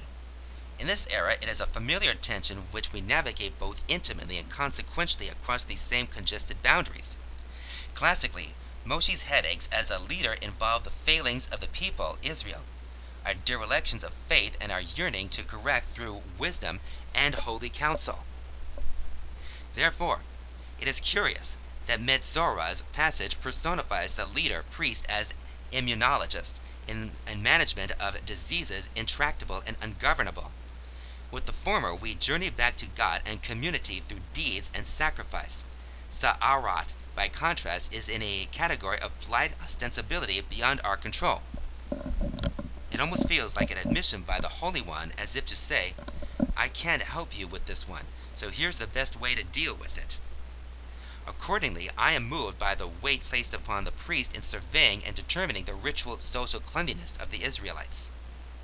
Consider the social responsibility inherent to a thumbs up or down declaring a person's fitness, closing doors to or opening them. Inevitably, the public health officers of today come to remind with the reams of data as reflections of the Torah's words enumerating degree of spread, indicia of transmissibility, connoting danger of contagion. Let us then be mindful of the burdens heaped upon those with studied knowledge, endowed by God, and people with the afraid of momentous decisions, often unpopular and suffering scorn regardless which judgments they reach. Marcus J. Freed, actor, author, and Jewish educator. MarcusJFreed.com. There was a man called Rachel who sold drugs. The rabbis tell the story of a merchant, Midrash Vayakra Rabbah 16:2, and how he went from town to town proclaiming who wants the drug of life. Rabbi Yanai was interested. The man produced a book of Psalms, quoting, Who is the man who desires life? Guard your tongue from evil. Psalms 34:14-15. The Ishbitzer Rebbe explained why the man was called Rachel, in which Hebrew is Rochelle, spelled quite differently from the female name Rachel, because it comes from the word rechulut, meaning tale-bearing or gossip. If not guarding our tongues leads to death, then we know which path to take. The biblical Metzorah is one who has an illness that is the result of slandering others. We live in an age where people are harshly punished for their words, whether it's a 10-year-old tweet, a badly timed joke in poor taste, or an offhand comment. We've seen people lose jobs, television series get cancelled, and lives ruined. Whilst this isn't quite zaras, the biblical illness, it does cause tsuras, the Yiddish word for worries, stress, woe, or grief. Have you had that moment when you've spoken negatively about someone, later see them, and feel a bit guilty? At that moment, the relationship has lost a tiny bit of its vitality. We all have access to this life force by choosing carefully how to use our words. This is available to everybody, and you don't even need to be named Rachel. Rabbinate Alyssa Thomas Newborn. The first step to reintegration into society is for the Metzorah to meet with the Kohen. The Kohen goes outside of the camp and affects the ritual process of purification and return. The Gemara famously teaches that the imprisoned cannot free himself from jail, that the afflicted cannot heal himself alone. Jews need community. We need one another in order to get through life's ups and downs. Sometimes we hold each other's hand as we cross the threshold into the next chapter. In the extreme contest of the Metzorah's spiritual re-entry, the Kohen embodies and models this ethic for us. And it is a role that holds tremendous responsibility. The Kohen wasn't merely the facilitator of ritual. He was the gatekeeper, the face that would greet and guide the person living on the outside. What does it mean for us to be the gatekeeper, to facilitate space for another, to meet in the midst of vulnerability and support recovery? Who has been in that role for us? Often everything that comes after such an encounter is influenced by the tenor and heart evident in that first most liminal of moments. Whether in a passing exchange or in a profound circumstance, we each have this power, and use it with empathy, vision, and wisdom is certainly in serving the divine as Mamleket Kohanim, a kingdom of priests. Nina Litvak, writer, accidental Talmudist.org. The procedure for purifying a Metzora for his punishing skin disorder involving slaughtering a bird, then tying together cedar and hyssop with red thread and dipping the cedar hyssop stick and a live bird into the dead bird's blood. Cedar represents strength. Unlike most wood, it stays solid during extreme changes in weather and does not shrink, swell, or decay. Hyssop, Hyssop, on the other hand, represents humility. It is a soft and small herb, easy to crush or overlook. Since the Metzora's sin, evil speech, was caused by his own arrogance, the humble Hyssop imparts an important lesson. What about the tall and proud Cedar? The Metzora has already been brought down from the heights of arrogance and pride. What does he need to learn from the Seder wood? The Hasidic master, known as the Hiddushei Harim, Poland 19th century, explained that humility and conceit are both integral parts of being a virtuous person. In living a Torah life, we must be strong and proud, but in matters pertaining to our own ego and comfort, we must be soft and humble. To be a Jew is to constantly balance competing forces, Hesed, loving kindness, and Gevurah, judgment.